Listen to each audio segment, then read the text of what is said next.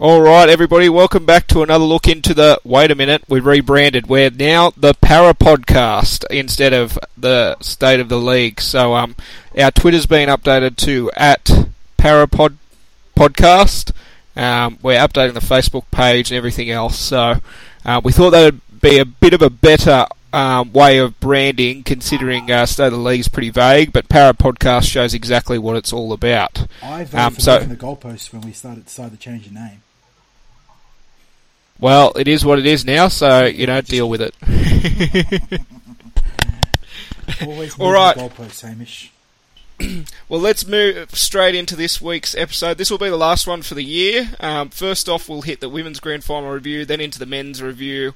Then we'll do our own team of the tournament, into our match of the tournament, and then in some Eels news, obviously the big signing of Haynell being confirmed, Paul Kent's take on that, the trial at Maitland, and also the Eels touring the top end this week. Alright, well, let's get straight into it. The women's first match of the weekend on Saturday. In the women's, we had Australia 23, New Zealand 16. What will you take, boys? It's a good game overall. I mean, as we've seen in their clashes in the Auckland Nines, they certainly don't hold back. They rip in and just, probably hit harder than the men at times. Just watching what goes on, and it's probably, I'd say probably the best game we've seen between the Jillaroos and the Kiwi Ferns since they've started playing. Well, I mean, at least in the last 3-4 years, and I thought Kiwi Ferns were a bit not unlucky, but sort of if they'd made more of the chances that came their way, it could have been a bit different, and then so that they basically had a chance to tie it close to the end, but it didn't happen. Australia went length of the field, and Caitlin Moran kicked a field goal to put the icing on the cake. Yeah, it was a very entertaining. Yeah, well, I think and like Ricky touched on. I didn't watch this game, but I saw the last 5 minutes. That's it. And I just want to, mention that we had two people retiring: Stephanie Hancock and Renee Kunst. No, it's not offensive, but that's her name. So they retired. They won the trophy, and well done. And so the player of the tournament for the women that was voted on last week was Fotu Moala from New Zealand. She's a second rower. She had an absolute the worst day of her life on the football field. That poor woman. I'm more surprised Honey Harimi have it. There's a couple of different ways you can apparently say that, but she scored something like 12 tries in 3 games or whatever it was. Or that was like some phenomenal try scoring feat. Like that was impressive. So and most of them were all her own doing. Not take nothing away from Val Holmes in the men's, but a lot of them were handed to him on a plate, whereas Honey just sort of would make 60 or 70 meter darts for almost for fun. So I'm surprised that she didn't get it. But Fotum Wala had apart from the final, she had a fantastic tournament. So yeah, I think the biggest thing for the final was it really balanced exemplarily the physicality of the contact with the elegance and the speed of the ball movement. Both teams weren't afraid to attack via the edges with crisp lateral movements of the ball, but at the same time they were hitting hard and sort of making them earn the tries of great second phase play, and just really aggressive play in general. It was fantastic. And of course, Isabel Kelly, she scored a double on this game. In the first half, it seems that Australia were trying to overplay their hand. They were trying to score off every single play, which I think, or given out some of our finals games at the Eels, that we can sort of understand what that feels like. It's the magnitude of the moment, isn't it? It's the gravity of the game that you're in. All of a sudden, you feel like you have to score whenever you've got the ball instead of just working to your strengths, grinding them down, just getting to your kick if you want to talk about rugby leagueisms. But yes, they and in the second half they appeared to do exactly that with Brigginshaw and of course Caitlin Moran, who's I would have a tip as being the player of the overall tournament, including the final, of course, kicking that game sealing field goal. But I thought her second half was absolutely fantastic, and of course she scored a try for. Oh, sorry, that was Brigginshaw who did that jinking run to go over in the second half, which was another great piece of football. All right, did we have anything else to say about this match? It was good to see New Zealand, not fall to pieces when Australia got the pressure piled on, and they made a real game out of it. So it bodes well for the game. It bodes well for the code for the first or the inaugural Rugby League World Cup. I'm not sure. No, it's not the first, is it? But it's the first to be run side by side with the men's, and they certainly didn't let themselves down in any regards. That's right. It's not the first one because Australia won the last one, but it is the first one to be played as a curtain raiser to the men's grand final at the same venue. So I'm sure we'll be seeing a lot more of that moving forward. All right, let's move on to the men's grand final, which happened on later that evening. Australia 6, England 0. For a lot of this match, it seemed to be in the balance. What did you guys make of it? 6-0 was the scoreline that we all predicted last week. Am I right? Yes. I tipped England. So... maybe 6. Oh, boys, 6 give it to me. Tell me how stupid I am. No, Bertie. I mean, I said before that I thought if anyone was going to beat Australia, it was going to be England, and that. And I tell you what, they'll probably one Josh Hodgson-sized hole away from really giving Australia a scare that game. Oh, 100%. I mean, Australia. Well, not last week because I wasn't here, but the week before I was saying, if England was going to beat Australia anyway, it was going to be the forward pack, and and for a while there, Australia was really struggling to get over the advantage line to stop England from doing the same thing, and they were struggling for a little bit, and they were just lucky that they happened to score points and grind out with their defence. To the shock of no one, England did not get the rub of the green when it came to the 50-50 course in the ruck. Australia certainly prevailed in that regard, and it probably had an impact on the result. But you know what?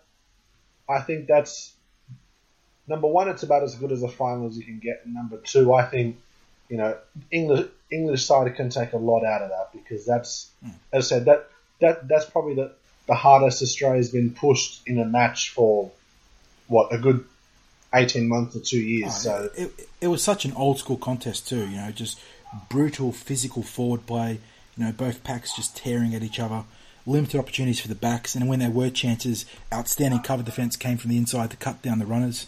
Real throwback game, and I enjoyed it for what it was. We've had a lot of flashy, high-scoring games in this World Cup. But it's such an English game as well. But that's where they thrive, and they sort of brought Australia into that grind, and they nearly knocked them over for it. It was fantastic. And the spray that Bulldog Graham gave a certain individual was fantastic as well. Great fitter. I love it. No, you know what I thought was the even better part is the next day when Graham was asked about it, he said, "Well, he basically said, why do I have to remember what I said? I don't remember it." But it's not up to me to, it's emotion. Like you guys don't understand that. I love it. Yeah. That's in an era where, and I like professional responses, because it's good for the game and whatnot in a branding sense.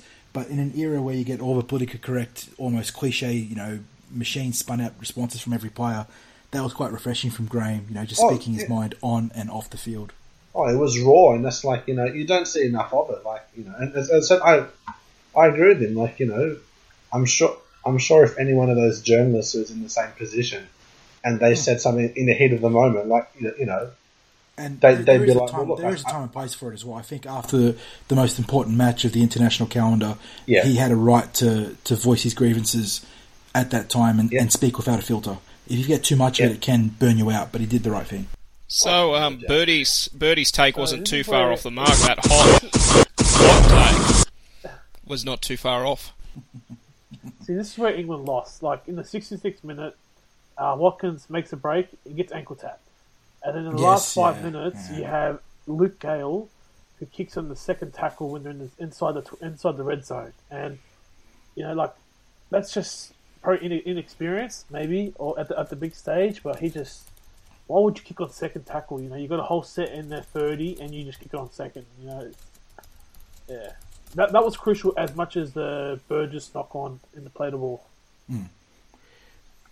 Yeah, Josh Dugan of all people coming up with the tournament winning play. Yeah, it was a great ankle tap to chase him down, and spoiler alert, but that's why he's in the team of the tournament. Mm-hmm. As much as it pains me, he played a very good World Cup. Well, him and Holmes together played well, Yeah. The Sharkies must be licking their lips at that. Yeah, two of their preeminent outside backs really coming good, in the big games. But see, it's all right when you're winning. Australia literally they had no competition or tournament, but when you get to NRL week to week, the grind. When they start getting under pressure, that's when you'll see. That's good point. All right. Yeah, you can't really I equate. was going to say that's certainly not a combo that you want to have under pressure because neither do very well under it. So. Yeah, but Bertie was absolutely spot on about it's difficult to equate the week to week grind of the NRL where you got 25 rounds moving forwards with 24 games, versus a star speckled team with a much more limited sample of games. But like I said, Sharks fans can't help but feel chuffed at the form of Dugan and Holmes. Anyway, is it just me or did Valentine Holmes this tournament remind us about Hayne before he deflected to NFL when he played in the Centres? Like he was on fire and he came back and Hayne 2013 World Cup was when he played for Australia, right? 2013, in the Centres. In the Centres, I thought had a much superior campaign to Valentine Holmes on the quality of his play, as far as his impact from centre versus impact from the wing from Holmes. But both players had fantastic tournaments, respectively. All right, well, let's move on to our team of the tournament for the men's. At fullback, we had Widdop, who, of course, moved from 5'8" to fullback midway through the comp. On the wings, McGilvery and Holmes. McGilvery's going to be spewing that he signed that 3-year deal in the Super League because there's plenty of NRL teams that are wanting to bring him down. Then at the centres, Dugan and Michael Jennings. Now, Jennings might seem like a hometown pick, and of course it probably is a little bit, but his tournament before that last game where he squandered a couple of opportunities against England, I thought that was a fantastic outing for himself. Yeah, I think Jenko, you can argue it's a homer pick, but he definitely deserved to be in the conversation, and probably only the English centre, his name, oh my god, it eludes me right Watkins? now. Yeah, would probably be the other one you throw in there. But Jenko was very strong right through to the knockout stages, and even in their loss to England, Jennings played a good game where he just didn't finish off a few opportunities that would have got them over the line otherwise. So I think it's a fair pick. And then at 5'8", another hometown pick, Mitch Moses. But I don't think we even need to, try and back this up as not being hometown pick. The reasons were his half play. It projected Lebanon to a level where you wouldn't think they would be able to perform, especially in that game against Tonga, and then to close out, of course, the game against France. And if you want to really, slap the hometown goggles on, he's probably a forerunner for player of the tournament in that regard for what he did for such a small team compared to the big boys. Yeah. Then at halfback, Cooper Cronk, probably not his best tournament ever, probably coming off not his best year ever, but still he's at the pinnacle of that position. He knows it in and out, and his combination with Slater and of course with Cameron Smith proved crucial in that grand final as well. Then on to prop. Oh, controversial. I would have thrown Liam Finn into the race for halfback of the tournament for Ireland. I thought the two games that they played, they played and won, that he was. Yeah, the small sample size more than anything else probably hurt Finn. Well, I guess that's true, isn't it? The fact, only played the two games and make the finals, but he deserves an honourable mention. But your point taken. Cronk went all the way, and Australia won. So Cronk's almost the default choice. He just plays a rock solid game every game, even if it's not particularly flashy. All right, then into props. Another hometown pick in Timmy Manor, but I don't think you can begrudge us that one considering how great his play was again for Lebanon. Not at all. I don't have the full numbers of all our players, but Tim Manor in terms of props, no one like playing prop every single game. averaged the most meters of any prop in the entire tournament. So, puts into perspective just how good his tournament was. And then, of course, Captain Courageous, Jimmy Graham for the Poms. There's a couple of players that could feel hard done by, especially Triple K Clemmer for Australia. He had a great tournament as well. And also Takiaho for Tonga. He was fantastic, so they're two honourable mentions. Yeah, I think Takiaho was really good this tournament, especially because he's not traditionally a prop forward. He does dabble in the middle for the Roosters, but there is a subtle difference between playing lock and... I thought you could probably throw in the benchy, what's his name, Ben Murdoch and Stiller. He had a decent tournament. He's even got interest from a few clubs in NRL. He's such an initiative. He's massive. Another hot take from our own Birdie. Massive unit, didn't quite cut it in the NRL, so he's gone over to the ESL, and he did have a good campaign for Tonga in the World Cup, though. He had some nasty moves for a big man on the edges. Well, he's a back rower, as a junior, and he just, went to England, and now he looks, put on weight. The English winters will do that to you, man. The big guys do that. All right, and moving on to hooker, of course, there's nobody else that could have taken it out. Cameron Smith to cap off a fantastic year, but grudge him all you want. His tournament, his year this year, it's probably one of the greatest NRL years that any player could ever put together. I feel like Brady last year for NFL. Had one of his best years. It was just superhuman. Like you think this is the week he's going to slow down? Nope, just kept going. I'll be interested to see how many games he missed in the whole of 2017. Well, there was at one point they were saying that he'd done a pec injury and then he was back the next week. No, because Cam Smith is that sort of guy that I honestly think he could, if he broke his leg or broke his foot, he'd miss about a week and then come back. Just because, the sheer nature of just his desire to be there every week, he would just find a way to play. But to answer that question before, I'm pretty sure the only games he missed all year were the 3 games prior to the Origin games that obviously those selected don't pick. Well, he played, 32 games in 129 this year? That's right. That's the stat I saw today? Yeah. Yeah, it's something just ridiculous. That sort of longevity with the quad. And yes, his play has slowed down a little bit. He's dialed back his responsibilities defensively and in attack just a little bit. But for a man as involved as he is in every play for the Storm, the Queenslanders and Australia, it's ridiculous that he has that much of an impact. And that's even before we talk about his impact psychologically on the referees. All right, before we go down that path, there's nothing like him. We'll move on to our second rowers, which were Viliami Kikau and Cordner. Kikau was fantastic. If Penrith don't look at that tape and then say, how do we get this man into our starting team, then they're going to have rocks in their head in their management, because he was just outstanding this World Cup. If Bryce Gibbs gets the position over him after coming back from the preseason 10 kilos heavier or whatever it was, it's ridiculous. It'll be showing favouritism to, the Cartwright name, to be honest. Because Kikau, I'd like to have him at the club. I think everyone would. He's ridiculous, You know what? I don't see it. I can't see it. Griffin plays his favourites, and that's it. Isaiah. That'll be the big knock, isn't it? If Griffin does go down the road of favouritism or incumbency and overlooks him. Oh well, you see it all the time.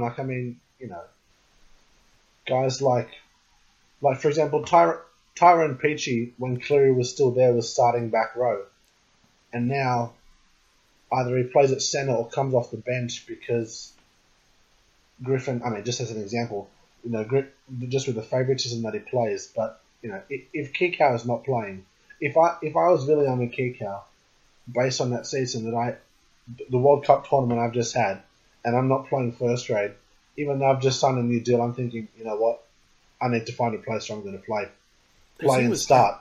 He was perhaps the breakout star in the context of the NRL. Oh yes, of this World Cup.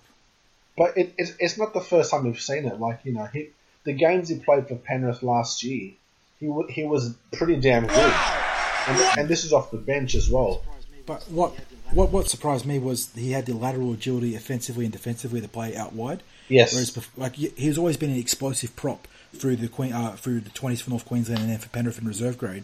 But to have the ability to not only attack explosively out in the edges, but then defend with the ability to move laterally without giving away big gaps, that was a real revelation for me. So I hope he doesn't play for Penrith from a Parramatta perspective, because I don't want them to be a better team. But it'd be crazy if he doesn't. That was a fantastic. Okay, so we can start after round 6. All right, and let's move on to the lock of the tournament. Well, our pick anyway. How could it not be anybody else than Jason Taumalolo? Another fantastic outing for him after a great 2 seasons, really, together. So, yeah, not much more can be said about him. And I think it might be... I was just going to say, it might be an important World Cup for Taumalolo. And maybe in the same vein of how World Cup's been important for Hayne, because Tonga almost forced him to take more personal responsibility in leading the team. He led the war dance multiple times against New Zealand and then against Lebanon and England. Am I right? Did he lead the other ones? But he took sort of like centre stage for a young team, and for the Cowboys that can only be a good thing, as they're moving towards the post Jonathan Thurston era. Not quite yet, but it's coming. They're going to need new leaders, and as their 10-year marquee signing, he's going to be one of the big ones.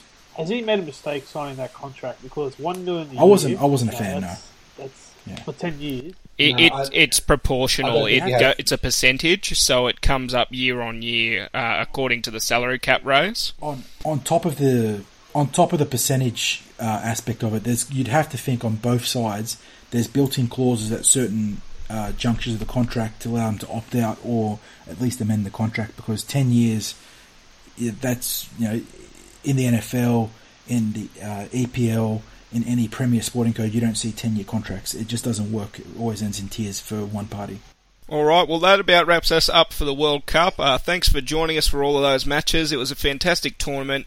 It's great to see those second-tier nations, in air quotes, move out from their often derided position. And I thought there was so much fantastic play, and it's so much a breath of fresh air for the international scene for rugby league. There is one last bit of World Cup news, is that they've announced some of the base guidelines for the 2021 World Cup, which includes expansion from 14 to a 16-team format, which is one of the things we've talked about earlier in the podcast, with Pool C and D being somewhat lacking because they're not a fully fleshed out 14 pool. So that's a nice little bit of news. And the games will be happening during the week, instead of on the weekend. So yeah, you got a better flow of games, and it allows for better probably rest between games for some teams. I'll just say this about the World Cup. I think moment of the World Cup was, in my view, the Fijian hymns. Yeah, that's just like you literally. I can't even explain it. Like, you just watch it and just the raw emotion on their face when they're singing it. Like, you can tell how much it means to these guys to just be there. Yeah, exactly. Like, Kevin Nagama crying and all this stuff. Like, just being there is just like, such a huge honor for them. And, for a bunch of footballers, they can actually sing. Yeah.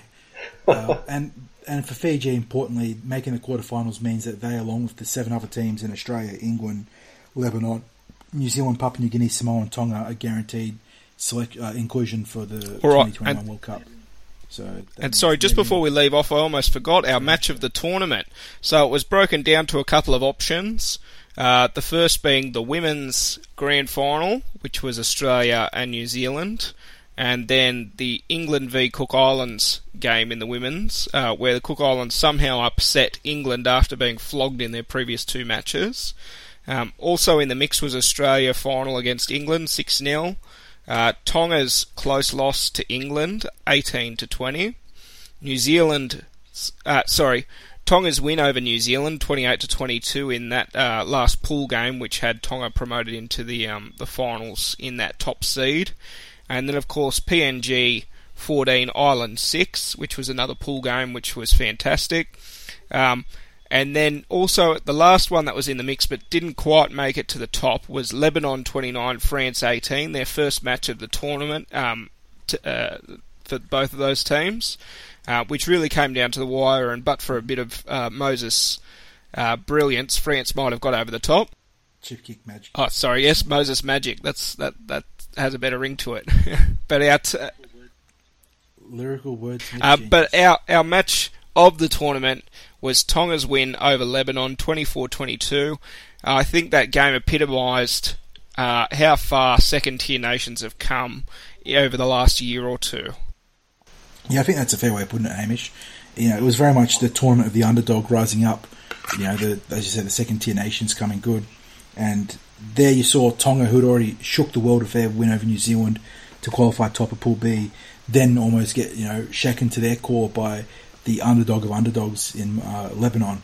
So it was just an enthralling game, wasn't it? That late surge by Lebanon, they had their opportunity to win the game, and just had everything. Awesome game. All right, and now with a bit of sad violin, we'll be saying goodbye to rugby league for the rest of the year until we get into the trial matches next year. Cut.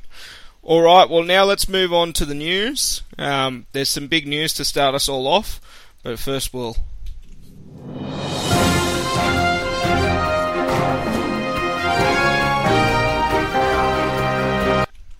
It's been a long time! Oh, it's been a long time, man. He's back, officially. Cue the music, I'm coming home. I'm coming home.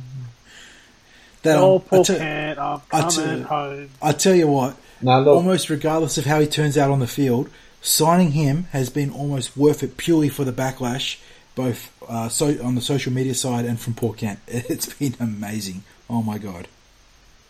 just I've said it before on this podcast on Hayne himself. I'm glad he's back.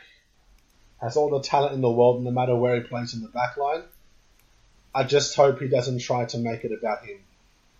I just hope he can come into this team and realize, be the bigger man and say, you know what, I'm not the man anymore. This is BA's team. I need to work with him, do what he says, and just help this team and my teammates like Norman and Moses and Gutherson, the guys that are constantly standing up, and just let them. I think my answer is twofold to that. In that, the locker room's changed significantly since Jared departed at the end of 2014. We didn't have our identity back then, and since then, under Brad Arthur, under our emergent stars like Corey Norman, like Mitchell Moses more recently, but Quentin Gufferson, Bevan French, Daniel Alvaro, all those guys that are contributing. There is a character that wasn't there before, which means that there's not the space for the alpha male that Jared was at Parramatta back in his earlier stint. And B, I think that 2017 and even 2016 to an extent would have been a humbling experience for Jared. It was very much him versus the world. He went to war with the Australian media and that didn't go well for him. And a lot of the problems at the Titans, while he contributed significantly to them, I think he became the focal point, the sort of like, it's all his fault. It's Jared's fault that Neil Henry was sacked. And I'm not going to sit here and pretend that he didn't have a huge part in Henry getting sacked, but I think there was a lot more to it behind the scenes in regards to the player group and the management. And all points taken, no doubt. Look, and as I said, I want to be, well, not proven wrong, but I kind of like, I do want to see Hayne, come into this environment, this different environment, and just adapt and realize all of that. And look, I hope he does, because as we've seen, the year that immediately follows the World Cup, he is like, literally a game breaker. Yeah. So, that's twice, 2009 and then 2014. We saw what he can do. So, it's as it stands, I'm keeping my expectations quite reasonable with Jared. Oh yes, I'm not expecting Dalian form. If he gets anywhere near that, that's a huge coup for Brad Arthur and Parramatta. But we need it. I think it's safe to say that with Semi gone, you need a difference maker in the back line, and Jared's one of the few guys that can be that man. Well, I'm happy he can sign the NFL ball I bought. There we go. But on a serious note, he could, if he becomes like Jenko and work on his defense, because now Jenko is one of the best defending centers in the game, I reckon. So if he works on his defense, his attack will come naturally. But just his defense, because it's center, he hasn't played much there. So, I tell you what I'm very interested to see interaction wise is how Hayne and our new high performance manager Lachlan Wilmot work together. Because one thing, even though Jared's been notoriously a bad trainer, he's very technical about his own personal running mechanics. He's always been heavily involved in that, and Wilmot's taken a very hands-on approach to the biomechanics of the entire Parramatta Eels squad. So it'll be interesting to see if Wilmot can extract a little bit more out of Jared in that regard. All right, and it's obvious. Well, he's certainly done lots of good with the current players. So, all right, it's obvious that whilst Brad Arthur has said that he's going to be playing somewhere in the back line, he hasn't obviously indicated yet, and it'll come down to pre-season. One would assume that Gutherson and French have the monopoly on the fullback position, so Jared is probably looking at playing centre or wing. Centre's the safe bet, yeah. And speaking of Brad, actually, I did enjoy the 2 times in the last week that he got on the front foot to really put the smackdown on a couple of media rumours. The first when both Ennis and Sterlo sort of had a go at the Eels for signing Hayne instead of a prop, and he was out there. Both TCT and NRL.com had articles on the matter about how, hang on a second, we've signed Jared Hayne, but we've still got money for a prop, so don't go blowing your loads just yet about criticising us. And then obviously the follow-up to that was, after signing Jared, there's no way the Eels can keep Corey Norman, and he was straight there in the Daily Telegraph, telling him, I don't know what you're talking about this, rift between myself and Corey. There's no such thing there. So I'm interested to see who Hayne's going to partner up with in the centres. Like on his wing, is it going to be French? The media report was Jared to. That's right. Jared's a right centre. The one that. Greg Gillespie, wow. That's right. Yes. So is French as well. So can you imagine that side? That's right. So the actual shootout in the wing's interesting because Bevan has been traditionally on the right wing when he's played there for Parramatta, but that was because probably in some capacity because Semi, completely owned the left edge. So how the Parramatta backline plays out is very much up in the air at the moment. So I'll go out and say Gutherson at fullback is probably the one thing that's locked in because he's making fantastic recovery from his ACL injury. But from there, Jennings left or right, Hayne left or right, and then Bevan on one wing, but which wing I'm not sure. You'd think right, but you never know. It depends on who's the best winger opposite him, probably. All right, and on the tip sheet I have Paul Kent's rant. I don't want to get too much into it because I think everybody's given this enough air as it is, and we all know what a oxygen thief Paul Kent is. But on to that, I thought he does make good points about, what a nominated value should be given by the NRL, but his second point that we're somehow rorting the cap to bring Hayne back, I think that's it's far and above. That is vintage Paul Kent. He's an absolute obnoxious wanker going on a stupid tirade, but he does make 1 or 2 decent points. That is him in a nutshell on NRL 360 and in the Daily Telegraph. He actually has some good core concepts in his rants. But geez, he can just let either personal vendetta or trying to drag in quicks, drag him away from. And it's quite a big call to make, considering that Max Donnelly is still the third-party administrator that's been put into that position.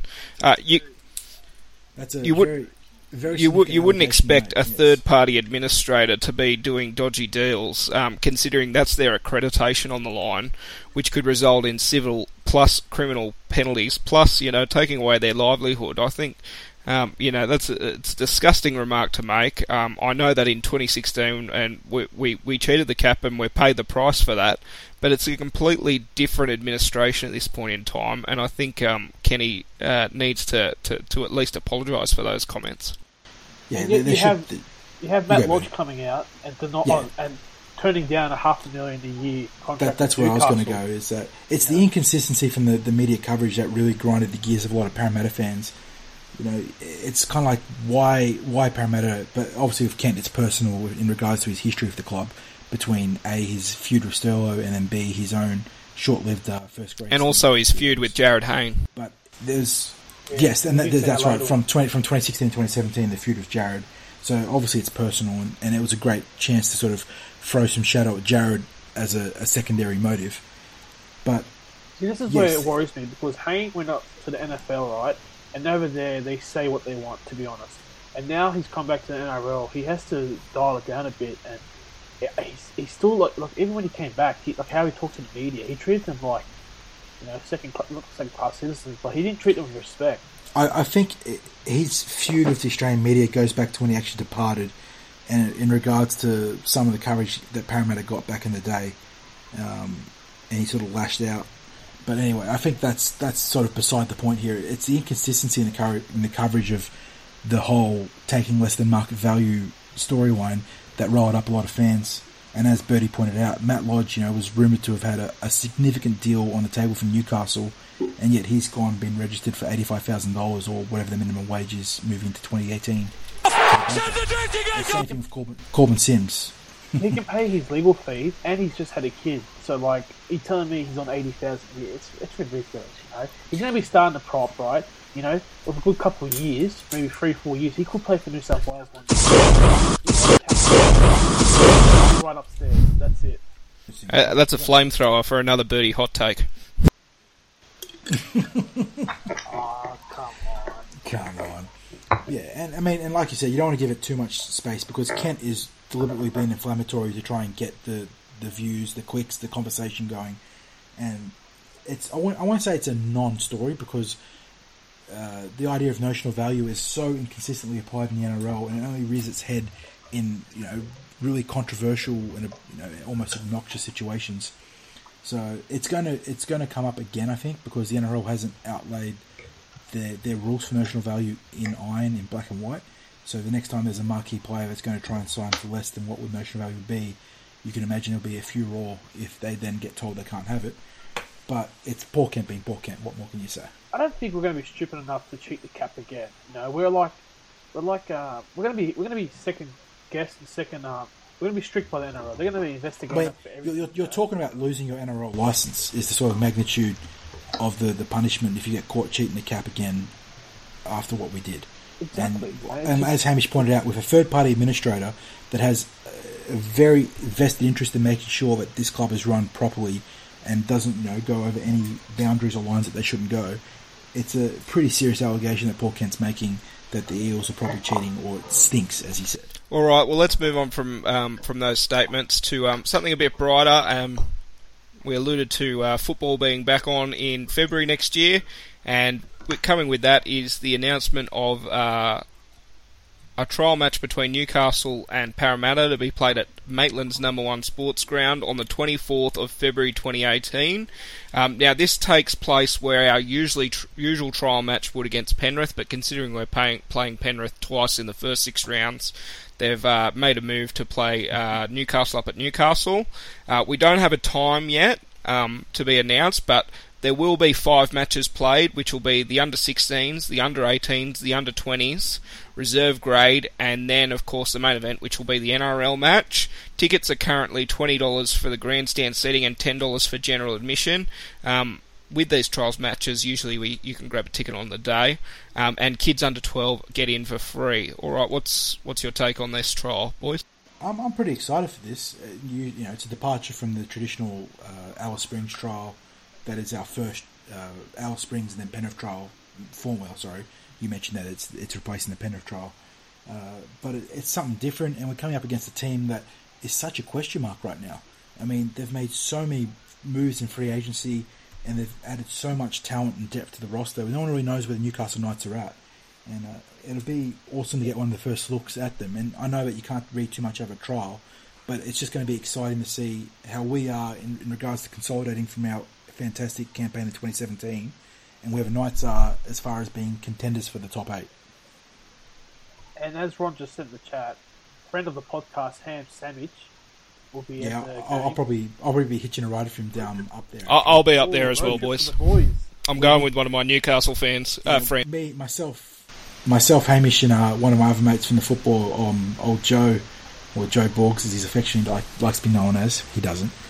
Made the trip up there. I think it was a couple of years back.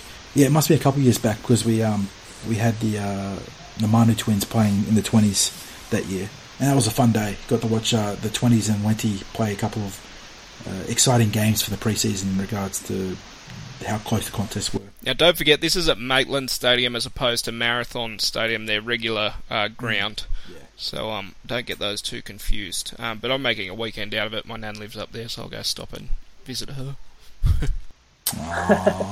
So it'll be interesting to see if Newcastle play, probably Pearce and Ponga, full strength squad.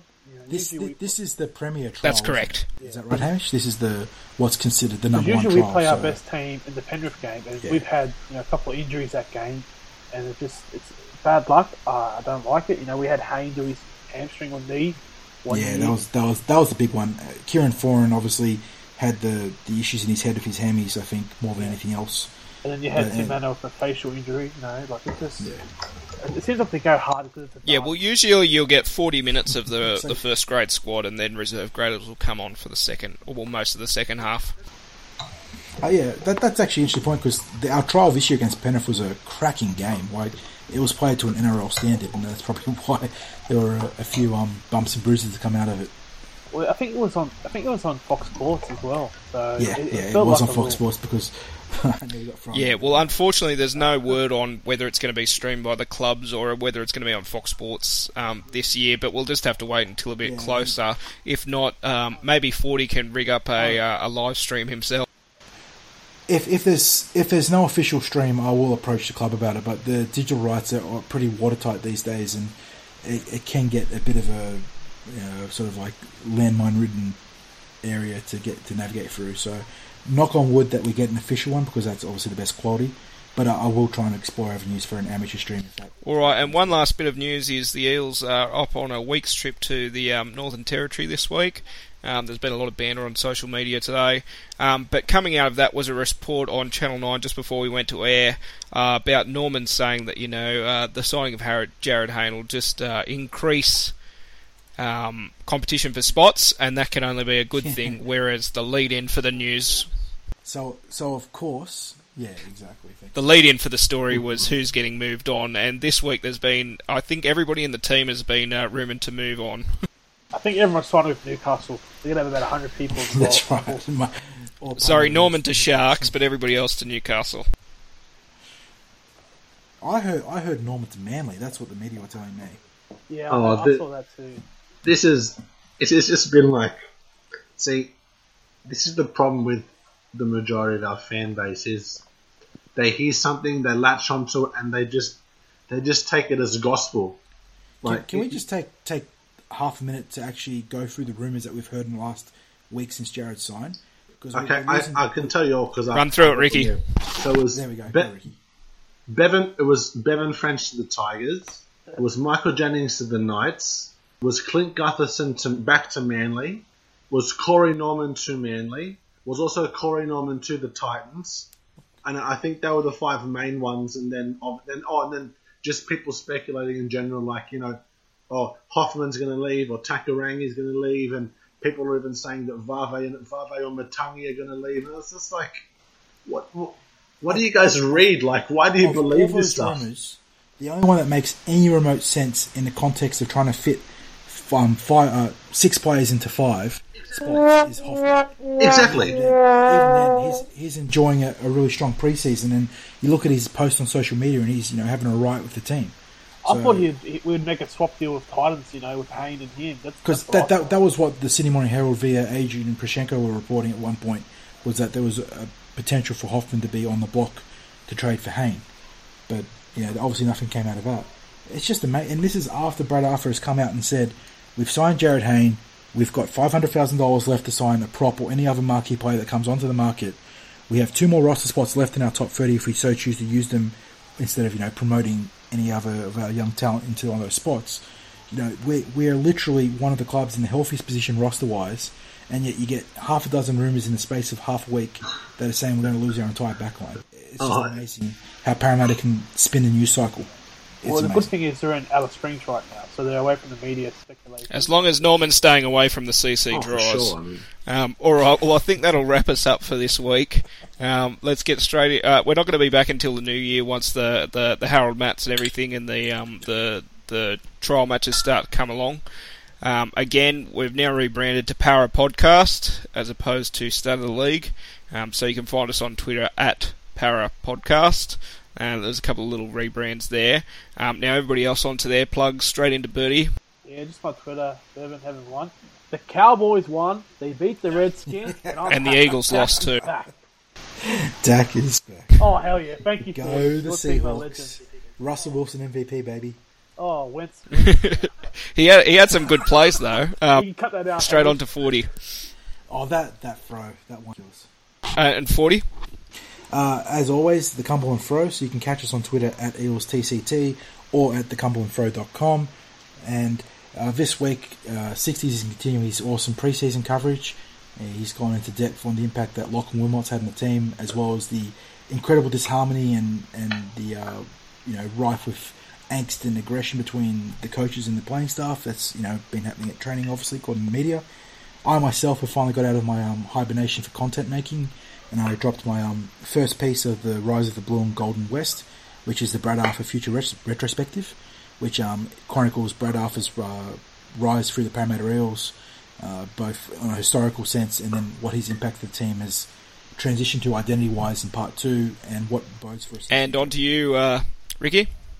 Yeah, just the usual, just NRLnews.com or just NRL News on Twitter.